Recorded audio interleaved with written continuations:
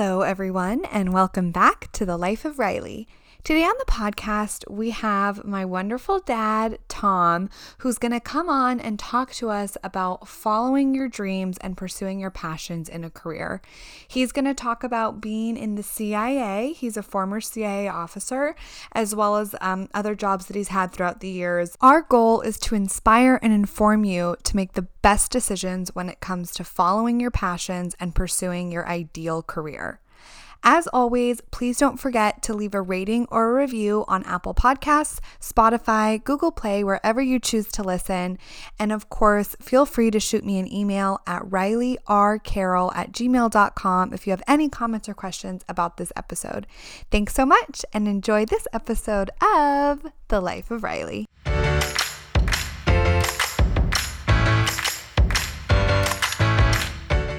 Hi, Dad. Hello, Riley. How are you? Good. Happy Easter. Happy Easter to you as well. Thanks so much for taking the time to be on the podcast today. I'm looking forward to it. I really appreciate it. Thank you for asking me. Okay, so let's just get started. When you were growing up, what did you think you wanted to be when you grew up? When I was growing up, I didn't have a specific career in mind. It's, for me, when I look to the future and think about jobs and careers and where I want to be and what I want to do, I always think of very broad things, not specific things. So when I was a little boy, I wanted to do something adventurous, and I wanted to do something where I got to travel and do exciting things and do the sorts of things that I would see in movies, all right? So that's kind of what my motivation was. My motivations, I suppose, were, almost aesthetic, Yeah. It was, I want this to be something that I would like to, see in a movie. And I don't want to, I wasn't that grandiose all the time, but that was the sort of thing that motivated me. So beginning when I was, a teenager, and you start getting interested in music, my tastes have always run to movie soundtracks.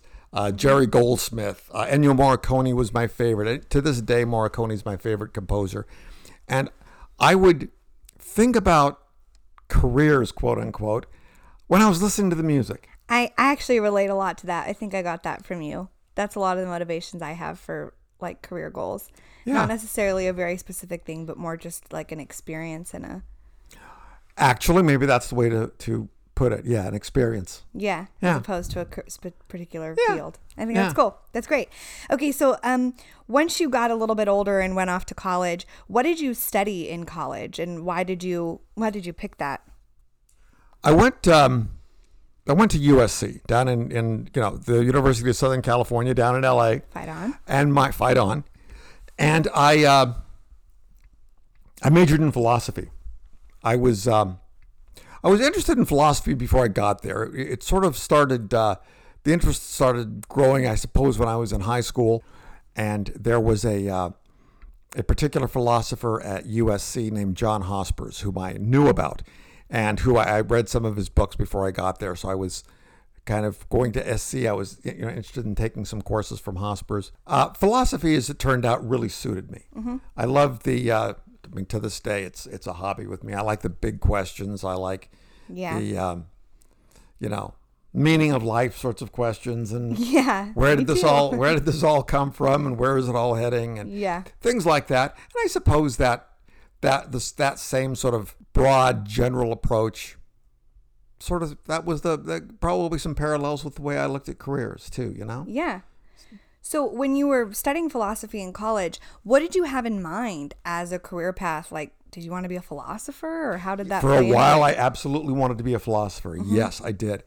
And I decided against it. That would have meant, going on to graduate school and, getting a PhD in philosophy. Mm-hmm. Little things, I talked about, these big, grand ambitions. Yeah. I didn't lose them. But with experience comes, you sort of hone your ambitions and your goals. Mm-hmm. And you take into account sort of reality, what you can actually, you as a person could actually accomplish. And when I started taking my philosophy courses, I realized very quickly, talking to professors, there weren't a lot of jobs in philosophy. Yeah. All right. So that was okay. Well, that's fine. Well, I could be one of those who gets those jobs. Yeah. But then as I sort of pursued it, I'm a bright guy and I'm a hard worker, but the people who were teaching me were so much smarter than me. Right? I don't believe that. I mean, they were. I mean, the professors at USC, my philosophy professors, was sort of like, these are the people that I would be competing with for jobs. Yes. And when you would sit down with a professor who would be fluent in ancient Greek, fluent in Latin, yeah, and and that was just the base, right? Then also, got his PhD from Harvard. There was one woman who was my logic professor, and she was coming from Berkeley, and she had she had her Latin and Greek, and so I was sort of thinking, I probably wouldn't be successful doing that, and also you also have to sort of take into account, what you're really willing to put in, and I said to myself, am I really going to want to do, 5 years, 6 years of really hard work, and not be, far from being guaranteed a job, but very possibly not get a job in my field. Totally. Or do I take philosophy as an undergraduate, really enjoy it, learn a lot, and have something that I can have a lot of fun with the rest of my life and enjoy the rest of my life? Do not, here's some unsolicited advice, but when you... that's what this podcast is all about. Is it? Okay, well, good. Well, then we're going to get plenty of it. Yeah. When you think about careers, don't discount the importance of hobbies. And don't discount the importance of what you're going to do with your free time. When Aristotle would talk about leisure, he was not talking about sitting around doing nothing. He was not talking about watching television. When Aristotle talked about leisure was high activity as far as Aristotle was concerned. And that was when you weren't trying to feed yourself. Yeah. You weren't working to get survive, by, but you were able to concentrate on really some important things. And that's the way you should think of leisure. You're gonna work, but remember that you will have time to pursue things that interest you. If you're interested in travel, for example, maybe you'll get a job that will allow you to work overseas. But if not, then get another job that you might enjoy, and travel in your leisure time when you're taking vacations, things like that. Yeah, that's great. I like that advice. So to this day, a lot of my leisure time is taken up with reading philosophy. Yeah, I think that's great. I think that I was actually talking with a friend just the other day, talking about hobbies, and this is my hobby. This podcast is my hobby, and I love it. It's not my job, but I think a lot of people, obviously, if you really enjoy a hobby, you would probably enjoy doing it as a job, but you can't always do it as a job, and that's why hobbies are important. And hobbies can be, my gosh, you can make tremendous contributions to the world. I mean, you could be really accomplished in your hobby. I had he's dead now, but he was my great uncle. His name was Dudley Gold, and Dudley he moved to Mexico when he was very young, at about the time of World War I.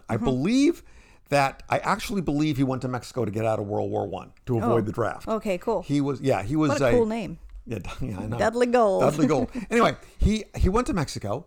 He got a job with Anaconda Copper, and worked for Anaconda Copper his whole life. He married down there, had a big family down there.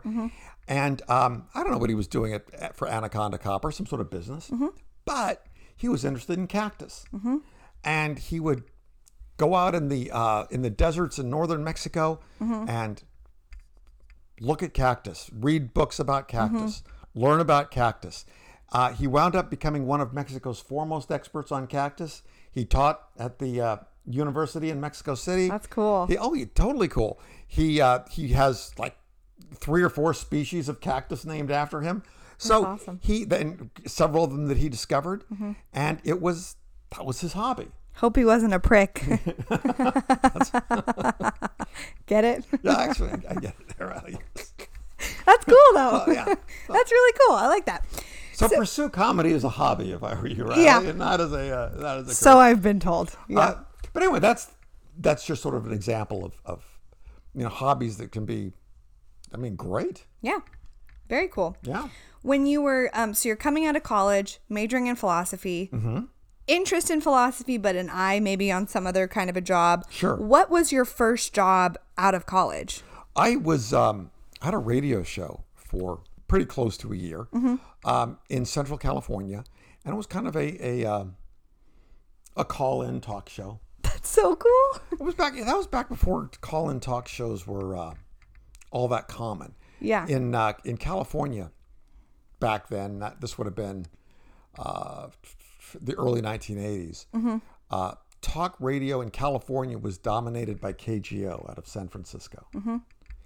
And I would, I listened to KGO growing up. My father liked KGO. Yeah. My father didn't enjoy music. So whenever we would go anywhere, on any family trips, we would be listening to KGO the whole time. Yeah. So that's where I sort of got exposed to talk radio. So I had a talk show for about, again, the better part of a year.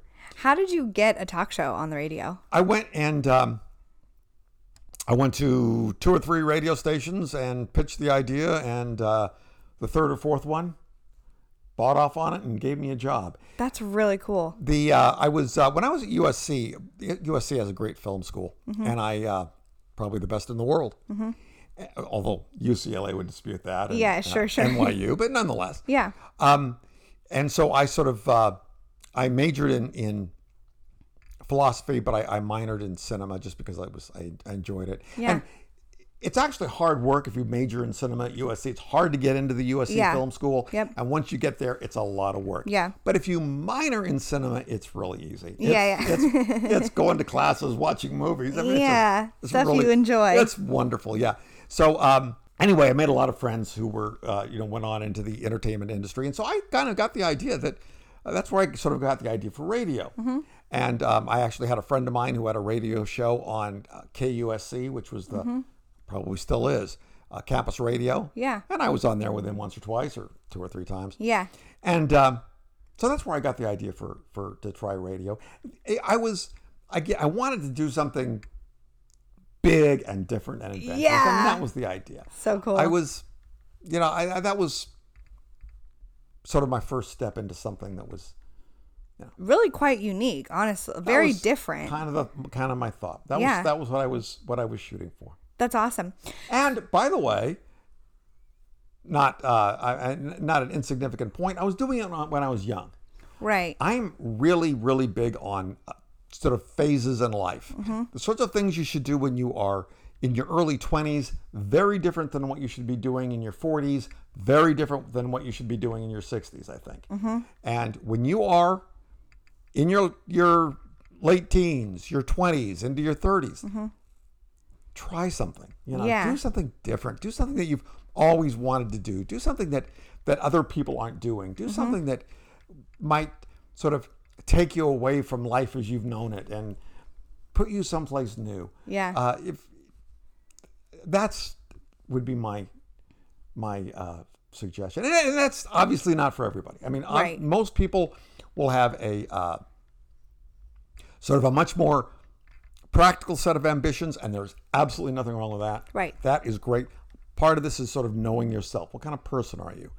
But if you are the person who sort of has an idea that, I want to try something different, do that when you're young. Yeah. One of the things that young people underestimate, and this is not like a counsel for recklessness. Right. But young people tend to underestimate how much you can recover from. Yeah. A mistake, a misstep, Yeah. a big misstep, 5 years down the drain, whatever. Yeah. You really can come back. You really can recover from that. And when you do get a setback, a big setback, maybe a major setback, Yeah. it's important to remember that. I think a lot of the times that a lot of the time young people will get unduly worried and unduly depressed when they see something they've tried and they fail. That's, you'll come back. It'll be fine. That's something that you learn as you get older, and it's something that when you're young, you need to try to appreciate. You'll come back. You'll bounce back. This is going to be okay. Yeah. Did you have a major setback or like a misstep that you recovered from? No. Actually, That's good. Yeah. Actually, I never did. That's good. Yeah. I never did. And that was, I'd like to say that's, perseverance and insight. Yeah. But yeah. it wasn't. There was some luck to it. Totally. But also, here's another thing about failure and setbacks. And this is going to sound perhaps a little bit like you're telling yourself stories, but that's not the case. Much of it really is how you look at things. Yeah. Part of the reason when I look back at my life that I don't see any serious setbacks, I never interpreted it, as problems such, that right. way. I could have, I suppose, after a year of trying the radio and deciding it's not going anywhere, so I'm going to do something else, I suppose I could have kept that as, I could have viewed that as a setback, as a failure. Right. But I didn't. Right. I looked at it as I was on the radio for a year. Yeah. And so actually my next job that really did go places and I got traction, consider it kind of my main career. Yeah. I actually used the radio when I interviewed. They said, "What are the things that you can? What are some of your experiences? What have you done that we might want to hire you?" Yeah. And I said, "Well, I had a radio show and I talked about that." Yeah. That's awesome. That was sort of the way I looked at it. It was something I did. I succeeded. I had it for a year. I counted that as a success. Totally. There's something to that. So when you talk about the second job, Yes. what was your second career and how did you jump from radio? I feel like a lot of people listening to this, especially my age, one of our biggest issues is like jumping between careers, trying to connect between something you've done and something you want to do, and switching careers. It's really quite tricky. So my second career, I was a secret agent. My second career. That's so cool. And, How do you jump to being a secret agent, Dad? Yeah, well, Do-do-do-do. that's right. Well, first of all, you do want some inspiration, right? Right. Yeah. If that means some John Barry music, that always can help. Pop it on. When I was finished with the radio and was deciding to do something else, still very much wanted something, big and exciting and adventurous and different. Yeah. So one thing I said, a fighter pilot. So I went and I applied to the Air Force, and I was on track for Air Force Officer Candidate School, and I was going to be a fighter pilot. I thought that would be that'd be sweet. Then I also thought to myself, well, I'd also like to be a secret agent, right? Yeah. I think it'd be fun to be a spy. Yeah. So I, at the time, now this is very different today. Today you go onto a CIA website and you apply there. But I just I picked up the Los Angeles phone book and I looked up Central Intelligence Agency, and there was a number in an office. So cool. I called and said that I wanted a job. I wanted to talk to you about being a CIA officer. I said about being a spy. Yeah. And I forget exactly how it all worked, but basically they said, well, send us a letter. Yeah. And they gave me I sent the letter, and they got back to me and said, come on in and talk. So I went in and talked. And that sort of started the ball rolling. And I don't know, about 9 months, a year later, it's a long process. I was hired, and I was undercover. I couldn't tell anybody. Yeah. I had to, I told my mother and my father. What was their reaction? That was it. They thought it was cool. They thought that I wouldn't get hired. Oh, right? Okay. So like throughout the process. So throughout the process. And so they were pretty much saying that you really should be pursuing something practical. I don't want to criticize my parents at all. No, yeah. But I have always remembered that. I tried with you and your brother to never play the practicality card. Yeah, yeah, right? yeah. It's so awesome. You know, do what's cool and do what's fun. Yeah. And now I give my parents credit. They told me I should be more practical, but they said, on the other hand, if this is what you want to try to do, Try it. You can try it. We'll make sure you're fed and clothed until you get, word one way or another. Yeah. But yeah, they thought it was, and once I got it, they thought it was pretty neat. Yeah. They were sometimes worried about, the danger involved and things like that. Yeah. Although there's much less danger than you'd think. Sure. But anyway, depending on where you go and what you do. So anyway, yeah, it took about a year, and I got hired, and I was hired into the Directorate of Operations. The Directorate of Operations, the DO, is the part of the CIA that goes overseas and operates clandestinely, and you live a secret life. You have you're there claiming to do one kind of job, and in fact, you're there to steal secrets. Yeah, that's so cool. Oh yeah, it was fun. It was actually absolutely as much fun as you would think. You sort of think like, well, yeah, but once you get doing it, it sort of gets routine. Actually, it doesn't get routine. It's sort of like every flipping day you're out there and you're thinking to yourself, holy cow, this is so great. Yeah, that is so cool. Yeah, it really is. It's fun. That is so cool. Especially if when you're operating overseas and all of that. Yeah, which you were. Which I did. Yeah, I did. I was in the Europe division, and I spent most of my time in the Middle East. And this was before 9/11, before things got really rough in the Middle East. When I was there, it was really it was beautiful and fun, and our focus was on the Soviet Union. This was the Cold War.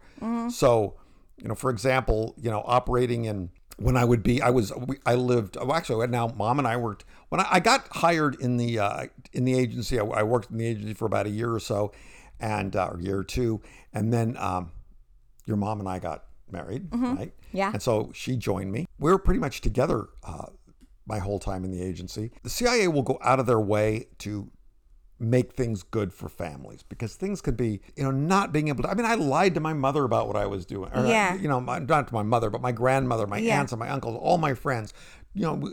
It's kind of isolating. Yeah. And it can be. So you really rely on your friends in the agency. Those are you make some very deep friendships, and your spouse, wife or husband has to be very much part of the family too. So what the agency tries to do is they try to bring the wife or the husband, sort of bring them on board as well. It was really easy to do with Mom. Yeah. Because your mother has, she's very bright. Right. She has a talent for language. Really good talent for language. She's beautiful now. She was beautiful then. She was, she'd been a model when she was a teenager down in Orange County. She's so pretty. She was gorgeous. She is gorgeous. Personable, great at parties, great at meeting people. So it was very, very easy for them to bring her on and incorporate her. And she would have, had all sorts of stuff to do. Yeah. We insanely high social IQ and ability to be able to talk to people. And that's really kind of what you want in something like the CIA. We lived in some really nice places: Istanbul, Turkey, Ankara, Turkey, elsewhere. And the enemy was always it was the East Bloc, it was the Warsaw Pact, it was the Soviet Union. Wonderful times. That was sort of the classic spy movies. Yeah. Working against the Soviets, working against the communists. So we had as I said, we lived in Istanbul. We had an apartment on the Bosphorus, which is the body of water that flows from the Black Sea down into the Sea of Marmara, and then out into the Aegean, and then out into the Mediterranean. And gorgeous apartment with big plate glass windows in front, right? Yeah. And this was in the mid 1980s. So very much still the Cold War was in high gear at the time. And our very first hour. And I was in the back of the apartment doing something, I don't know, looking through closets. And Rebecca said, your mom, Rebecca, said, Tom, come here quick, right? So I ran to the front of the apartment, and she was standing by the big plate glass windows and opened the door and stepped out onto the balcony. And we were, 10 or 15 yards from the Bosphorus, right there on the edge. Absolutely gorgeous place. Wow. And there was a huge ship that was going by, great big freighter. And on the, they have the smokestacks. Yeah. And on the smokestack, there was a giant red and yellow hammer and sickle. Oh, right? That's so weird. Big communist hammer and sickle. Yeah. And it was like, yeah, man, that's why we're here, Jack. That's it, so baby. cool.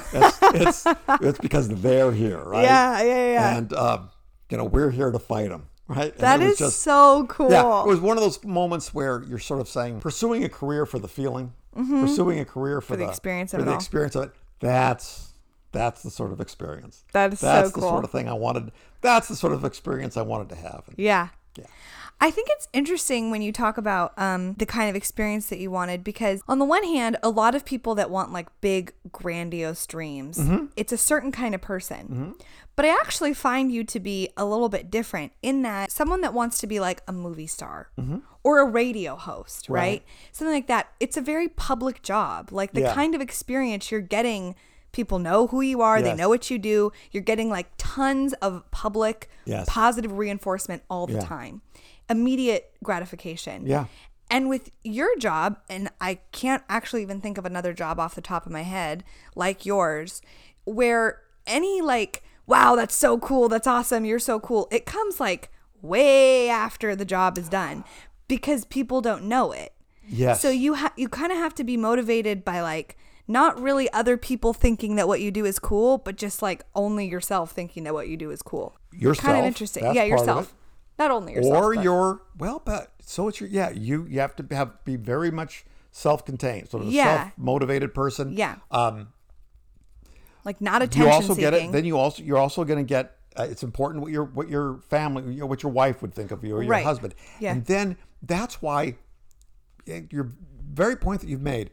That's why friendships in the CIA tend to run so deep and go for your entire life. These are the only people that you can talk to about what it is you do. Yeah. And you're the only one that, that they can talk. Even later in life, I've made some good friends now in the last few years with people who had careers in the agency, just like I did.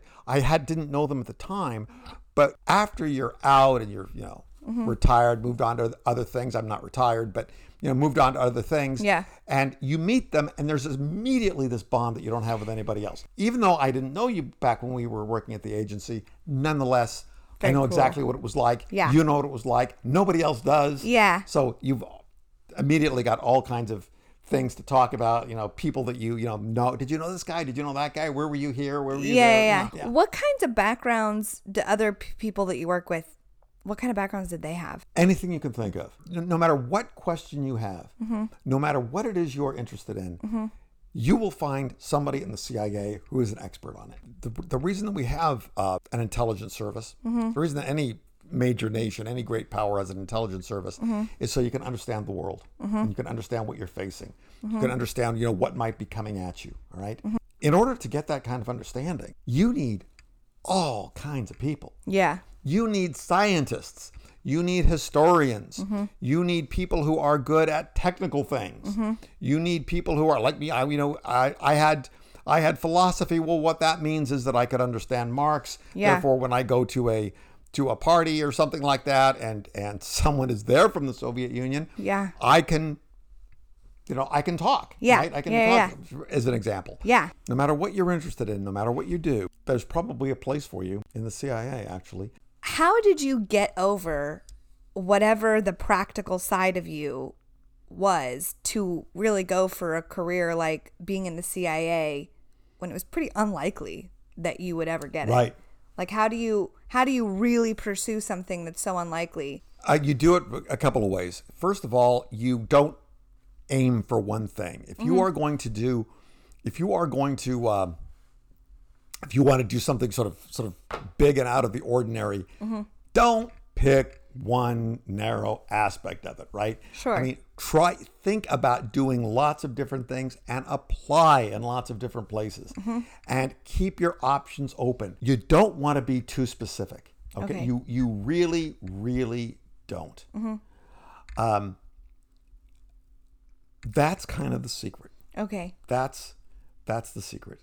What do you mean by don't be too specific. Like not a particular job or not Yeah. a particular field, not a particular job Not in a a particular field. job, not even a particular field. So again, we're talking about the intelligence world. Sure, right? yeah. We're talking about the U.S. intelligence community, for example, has I think 17 agencies: National Security Agency, NSA, Yeah. DIA, Defense Intelligence Agency, CIA. The FBI is actually part of the intelligence community. All right. If you're and then each military unit will Right. have its, there'll be Navy intelligence and all that sort of stuff. If you are interested in working in intel, living overseas, apply to all of them. And when you get other opportunities to do other things, take those and look at them positively. Success in life cannot be geared to being successful at a particular thing, because very probably you are not going to be successful at this particular thing you go for. Right. All right. Especially these days when people tend to change jobs and change careers. Keep your options open, keep your mind open. When you were talking about back in college, you were really interested in philosophy, but you realized that your professors were, in your words, like smarter than you. Yeah, I mean, Better at that stuff than you. quite a bit. I mean, you're talking about a different level. You're talking about a different level. Yeah, sure. Why is it important for people to understand what they're good at and what they're interested in and meld the two? Like, why should you not go for something that you're just really not innately good at? Does that question make sense? Like, not The question swimming does upstream? make sense. So that's a great question. Or why avoid things that you're not good at? Going to go back to Aristotle, because frankly, I think Aristotle is the one who got the world right. Yeah. And we're gonna, and we could all do very well by With a little reading and with a little Aristotle. Something is good to the degree that it actualizes, that it fulfills, that it exemplifies a nature. Okay, so for example, very, very simple. You have a triangle. There is the nature of triangularity, right? A closed plane figure with three straight sides. That's a triangle. Closed plane figure with three straight sides.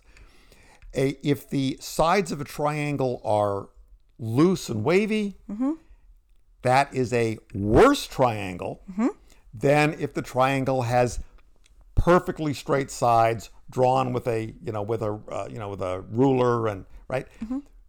A better or worse triangle is a triangle that more or less exemplifies the nature of triangularity. On a vastly more complicated level, Yes. a good person is a person who more or less or more exemplifies the ideal of humanity. Now that we're at a really complicated level, but Right. but I mean a good person, human beings, in order to flourish as rational beings, have to value truth. Yes. A person according to Aristotle, Yeah. objectively speaking, a person who doesn't care about truth is a worse person Right. than someone who cares about truth. Yes. So a person who is honest and does not evade the truth and hide from the truth is objectively a better person, because they better and more fully and more perfectly exemplify human nature. And our nature is to value truth, because otherwise we will perish. Yeah. If we turn our back on truth, we will perish. Okay. Yeah. So with all that as background, why do something you're not good at? And this is not to say you just stretch, try new things, but the thing is that to be a good, let's say we're talking about Joey, right? Yeah. To be good at Joey, you've got to understand what Joey is. Yes. Understand yourself. Understand you have a nature, not just as a person, but as the person that you are. Like an individual. As an individual. Understand who you are, what your nature is, and perfect that nature. Sounds almost like psychology, but it's not. Actualize yourself. Yeah. Become who you are. Yeah. All right? Why do something you're not good at? Because that's not who you are. Yeah. All right? Yeah. That's not who you are. You are someone with specific interests, or maybe not specific interests, but with these interests, these talents, these circumstances, and that's the person you are. Actualize that. Perfect that. Don't let yourself get hemmed in. Don't say, "Oh well, man, I'm just this is aisle I'm me and I'll never be anything better or anything different. No, don't let yourself do that. Because part of what you are as a human being is you do have potentials. And you have your potential is practically limitless. You can't actualize all of it. Sort of using Aristotle's language here. Right. You can't actualize all of your potentials. When you actualize this potential, there are countless others that you are choosing not to actualize. But generally speaking, we're speaking fairly abstractly here, there are a cluster of potentials that you have that are part of your nature that you need to actualize. Shaquille O'Neal. Yeah. Right? Shaquille O'Neal's doing commercials now. Yeah. Shaquille O'Neal's pretty funny, Yeah. actually. Yeah. He does some pretty funny commercials. And that's cool. At this point in his life, God knows what is he, in his 40s now or something? I don't know. One time I met him, he told me I was short. I remember True that. story. I know, I remember that, yeah. Right now he's doing other things because, he did have other potential. Turns out he's a funny guy, right? Yeah. So he can do commercials. But when he was 19 years old, he said, I've got a potential to be a great basketball player. Yeah. And he chose to actualize that potential. It would have been wrong for Shaquille O'Neal when he was 19, 18 years old to say, hey, you know what? I'm going to hit the nightclubs and I'm going to be a stand-up comedian. Yeah. Shaquille, you probably are kind of funny. Yeah. But what you really are good at is basketball because of the fact that you're so high, you're so tall, and you've got the athletic ability and the coordination and all that, right? At some very real level, objective level, it would have been wrong for him to have turned his back on that, right? And the pleasure that he got, the enjoyment that he got, the success that he got flowed from the fact that he understood his personal, his nature, who he was, and perfected that and actualized it. The famous little inscription at the Oracle of Delphi, know thyself. Good advice. That goes back to the Greeks, ancient Greeks, the time of Aristotle. Know yourself. Why is it important to know yourself? Because that's what you need to perfect. Yeah. You need to be the best Riley Carroll you can be. Yeah. That's what you want to do. So, Dad, what about your nature did you identify and capitalize on? I like reading, and I like thinking, and I like sort of interesting conceptual things. That's why I enjoyed philosophy. So when I joined the CIA, one of the things that I was able to do, one of the sort of the little features of my nature that I was able to work on perfecting, although I obviously didn't perfect it, but was sort of that intellectual curiosity. What about my nature should I make a career out of? Well, if you think about it, doing podcasts is very much part of your nature. Look at the things that you were good at, right? You're good at speaking. Tell me how I'm excellent. I mean, you're good at, for example, you're good at speaking. I'd say that you're fast on your feet when it comes to what to say, how to respond. You're very good with people. The work you do right now is interacting with people. Yeah. So I would say that you have a very strong social IQ, I suppose. Thanks, Dad. And so you want to use to pursue that. Did you tell other people? Did you vocalize what you wanted to do to other people before you did it, career-wise? Oh, when I was growing up? Well, it was obviously specifically with the CIA, no. Yeah, right. Because you can't tell people. You can't tell people about that you're pursuing that. Generally speaking, yes. With my friends. We would, when I was in college, we would, talk about, what we wanted to do and what our plans were and what our hopes were, and we would encourage each other. Never been one of these people who thinks, I don't want to tell anybody what I want to do because then if I don't do it, people are going to think that. Yeah, that's kind of actually how I feel sometimes. You don't want to do that. Okay. You don't want to do that. Be yourself. Be natural. The whole part, one of the whole ways of looking at this is know yourself. Yeah.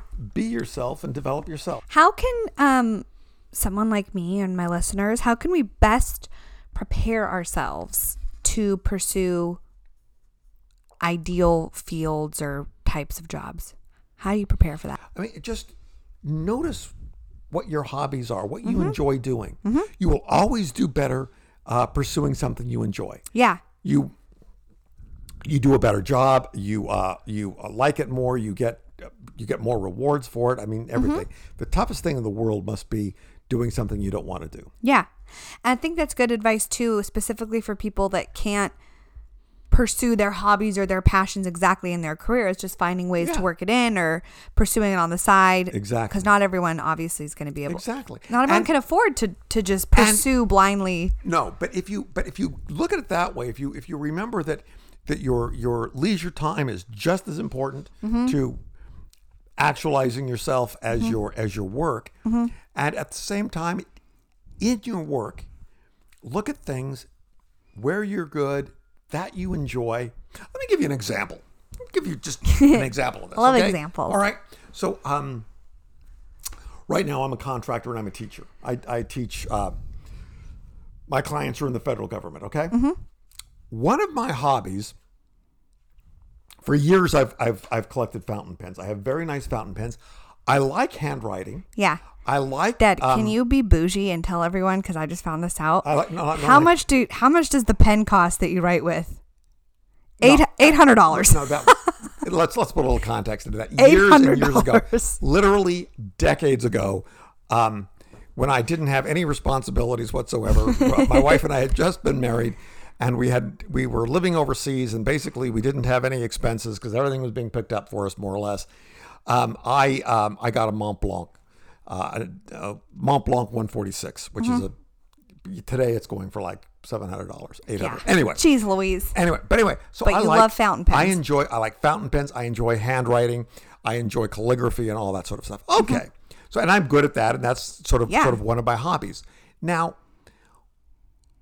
one of the things that I do is when I correct students' work, or particularly when students give presentations and I write responses and critiques, and you did well here and you did, think about this next time. I do it in longhand, and I do it with loopy. Oh, your calligraphy. Yeah, that's awesome, Dad. I do that. And I love it. It's fun. They like it. Yeah. They like getting feedback that's done in, not nice red flowing cursive. Yeah. Okay. So that's so cool. I didn't know that. Yeah. So that is a case in which I've got a hobby, which is I like fountain pens. You like collecting calligraphy, pens and I like writing. I like longhand. I like cursive. I've got a job where I'm a teacher. And so how do I bring my hobby to my job? Well, feedback my students get. They get really nice, longhand written. In another example, like if I were a teacher in some way or some capacity, I could, without the students' permission, record all of our conversations and post them on my podcast. Excellent, Riley. Well, that would be That would great. be good, right? Yes, I could do that as well. That's and you could incorporate. And when you get sued, you could play the self-actualization card and see how far it gets you. Exactly. Yeah, I could say, actually, you could quote Aristotle. Yeah. Listen, here's what I'm doing here. Yeah. Okay, I'm actualizing my potential. That's what's happening. And then I'm going to tell the police officer, and you should go actualize yours, and then I'll walk away. That's right. That's what I'll do. How do you balance, or how would you advise someone to balance taking risks, but also being practical in taking risks to do what you want to do, but being practical in maintaining a lifestyle that you or your family needs? The secret there, going back to Aristotle one more time, love it, is moderation. Cowardice on the one hand, being afraid to do anything. On the other extreme, you have foolhardiness, where you just you do things without ever considering the consequences, and who cares what happens, right? Both extremes are undesirable. The midpoint, courage, is don't be crazy, right? Don't be think about the consequences, but at the same time, when you face some adversity, stand up and push through. Dad, this was such good advice. That's awesome. Thank you so much. Do you have any other thoughts or comments or pieces of advice? I really don't, Riley, but I thanks so much for asking me to talk. Yeah, thank you so much. I honestly just think that, and actually you and Mom and Patrick have all really been able to do jobs that are really unique, and having a unique job isn't really always the goal for people. No. But you've actually really done super unique jobs that most people will never do in their lives, let alone know someone that does that job or has done that job. And I think that I'm sure you've gotten so many questions over the years of like, how do you be a spy? How do I do that? How did that happen? Right. And so thanks for coming on and telling people about that, because they're going to think it's so cool. Well, I have enjoyed it. And I thought it was so cool. Okay, thanks so much, Dad. We'll have you back soon. And I love you very much. Thank you. Love you too. Bye-bye. Bye.